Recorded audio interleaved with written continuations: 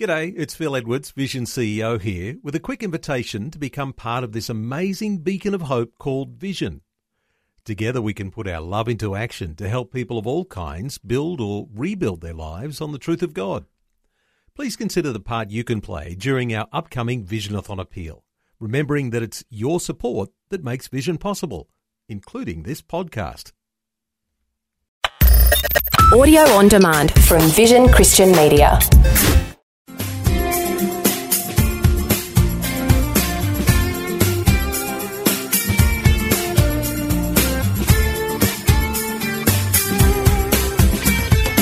We are looking at John's Gospel, chapter 6, Jesus walking on the water. It is one of the great signs that Jesus did. In fact, I would even call it the fifth sign, this walking on the water. Although it's not done in public, it's done for the disciples alone to see. In fact, we're going to have two miracles within this very, very short passage. It is found in John chapter 6, verses 15 to 21.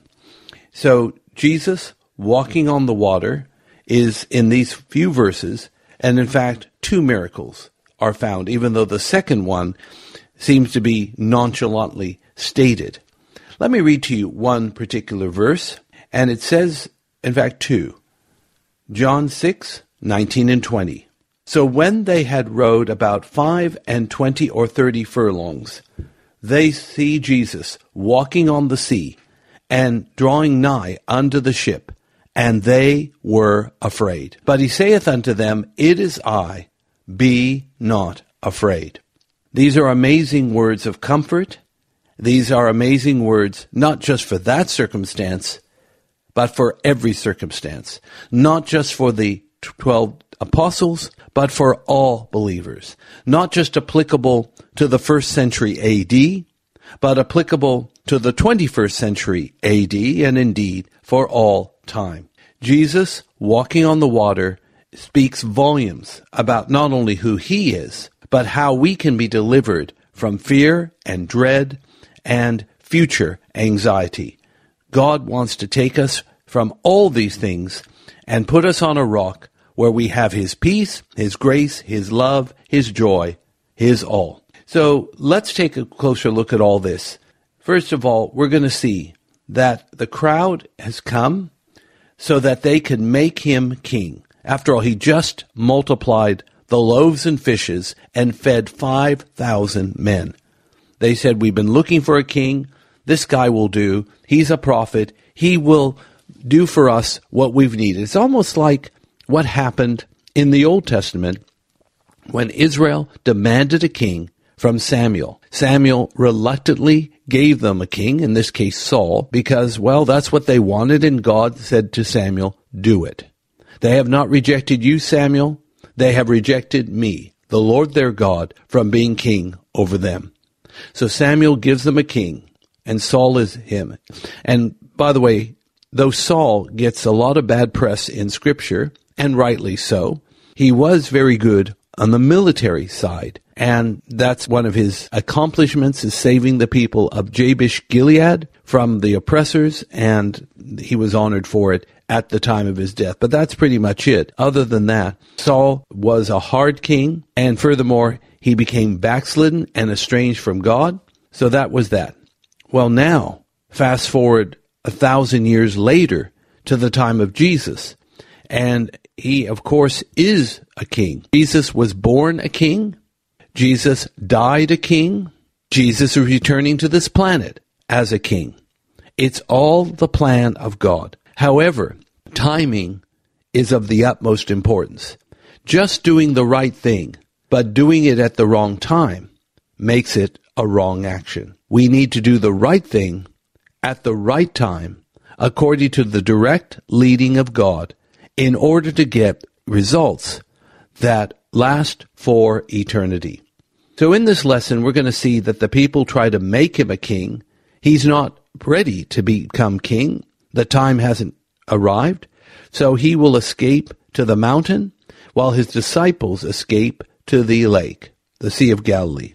They are heading towards Capernaum, but before they make it, there is a great storm on the lake. It is so bad that though they are experienced fishermen, they fear of drowning. Jesus comes into the picture, not only with words of reassurance, but the miracle of walking on the water. And there's even a bonus miracle that I will share with you on this lesson. Let's read now the entire portion from John chapter 6, verses 15 to 21. Our lesson is called Walking on the Water, and again the reference is John 6, 15 to 21. Let's listen to the word of the Lord. When Jesus therefore perceived that they would come and take him by force to make him a king, he departed again into a mountain himself alone. And when even was now come, his disciples went down unto the sea, and entered into a ship, and went over the sea towards Capernaum. And it was now dark, and Jesus was not come to them. And the sea arose by reason of a great wind that blew. So when they had rowed about 25 or 30 furlongs, they see Jesus walking on the sea, and drawing nigh unto the ship, and they were afraid. So he saith unto them, It is I, be not afraid. Then they willingly received him into the ship, and immediately the ship was at the land whither they went. Our reading is from John chapter 6, verses 15 to 21, and our lesson is called Walking on the Water. Now, friends, this is actually what I would say the fifth miracle that Jesus performed, one of the signs, at least to his disciples. It was a private miracle in that sense, and so would be the bonus miracle, which is at the end of this reading. But let me just say that the term walking on the water does imply the miraculous, the supernatural, something that only God can do, or God's chosen servant can do. In this case, they're both one and the same. Son of David, Son of God. Walking on the water, while of course physically impossible, is gloriously impossible when God is in the picture.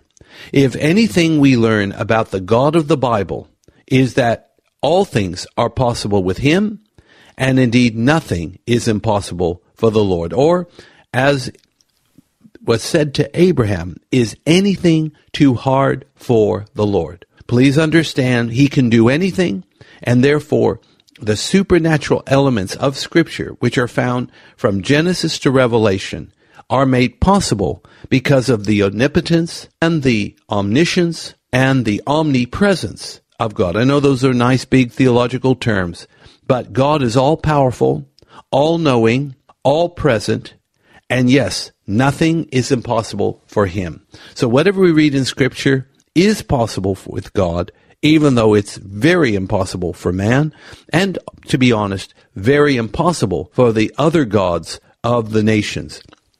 Only the God of the Bible, who claims, rightly so, to be the only God there is, he is able to do exceeding abundantly above all that we ask or think. So we're going to see God the Son doing a great miracle, walking on the water. And the key is he kept his eyes on the Father. Now, of course, this incident of walking on the water is mentioned in other Gospels because in it, Peter also gets out of the boat and he walks on the water. How does Peter stay above the waves? Well, it's simple. His eyes are fixed on Jesus. As long as he's fixed on Jesus, he will always stay above the waters. But as soon as his mind got on circumstances, the wind, the waves, the storm, he'll begin to sink.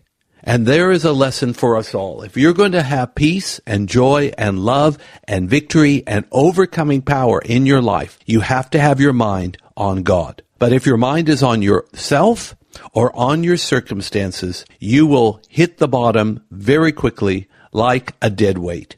Well, we don't want that. None of us should. So let's learn some lessons here about the power of God and the presence of God that is found in John 6, 15 to 21, Jesus walking on the water. So let's begin with verse 15. He has just completed this messianic miracle of feeding the 5,000. It was so obvious he had to be the servant of God. But people are going to get it wrong, of course, because until you are born again, you neither can see nor enter in to the things of the kingdom of God. Once you're born again, your spirit is reborn, you're connected with God, you can therefore extend the antennas, seeing, hearing, understanding, and believing the deep things and even the simple things of the Lord, found in Scripture. So, anyway, the multitude are looking for their king, a king that will do as Saul was meant to do, go ahead of them, fight their battles, give them a symbol, give them a protective covering.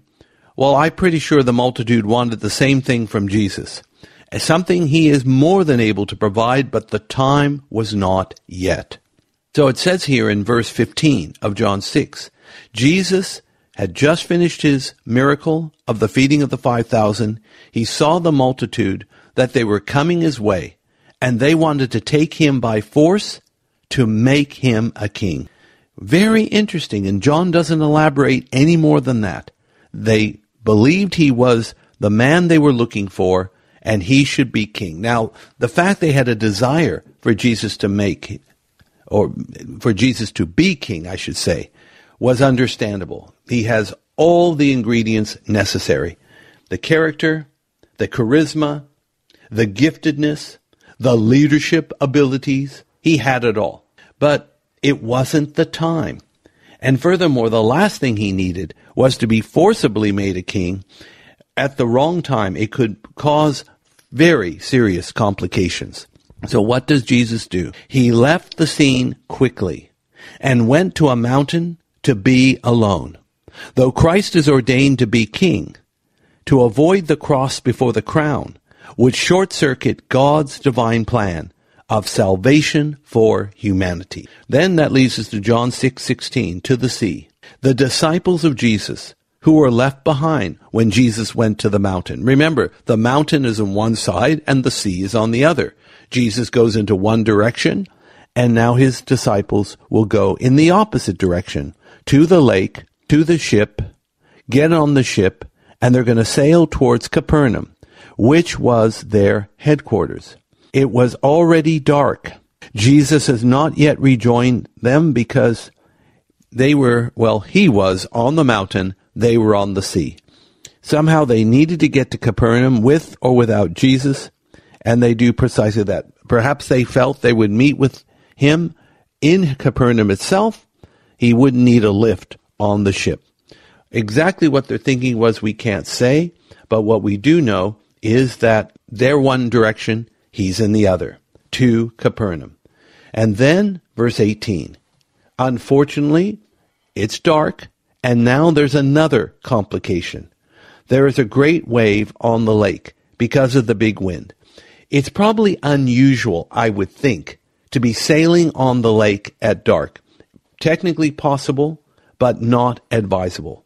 So they're already kind of stretching their luck, so to speak, and now they have the complication of the great wind.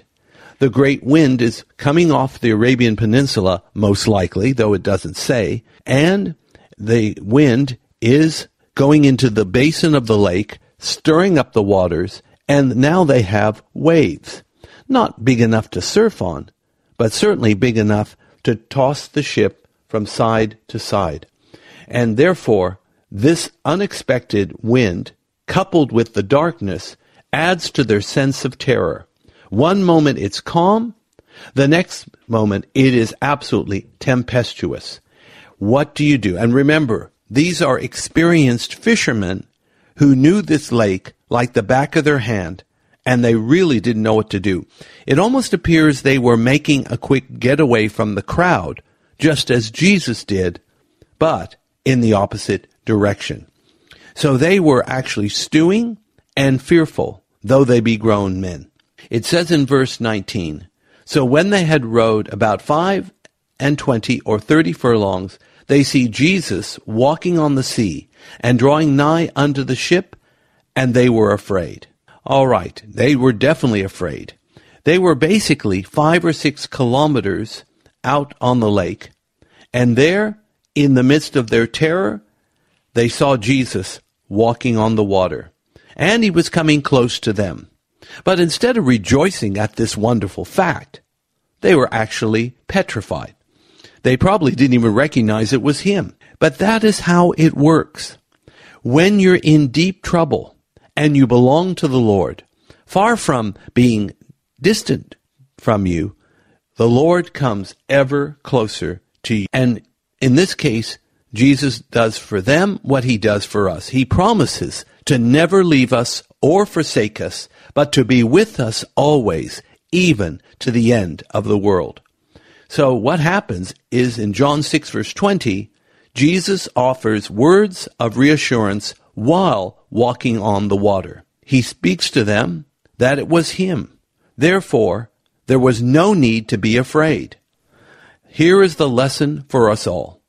When Jesus is in the picture, bringing him into the boat, into the house, into the head, even into the heart, then you have nothing to be afraid of. You will land on your feet. Because if God is with you and God is for you, then nothing and no one can be against you. So basically, Jesus is there in the picture, and we learn in verse 21 of John 6, then they willingly received him into the ship, and immediately the ship was at the land whither they went. Christ's words of reassurance replaced fear with joy. However, there is a big miracle that gets absolutely no fanfare whatsoever. Jesus comes into the boat. Now remember, the boat was 5 or 6 kilometers from the shore. But what happens is utterly amazing. As soon as Jesus gets into the boat, the disciples, Jesus, and of course the boat, are immediately at the shore. This is utterly breathtaking. What words cannot describe what this would have meant. Now, of course, nobody understood this miracle. The multitudes weren't there. Only the disciples.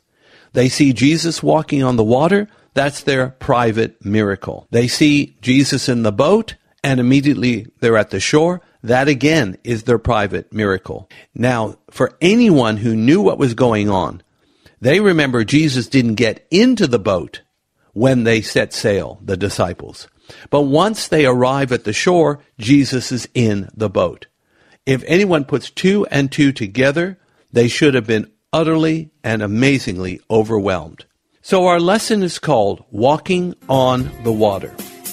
And our lesson for life is this: bringing Jesus into your boat, house, or heart is the greatest problem solver imagined.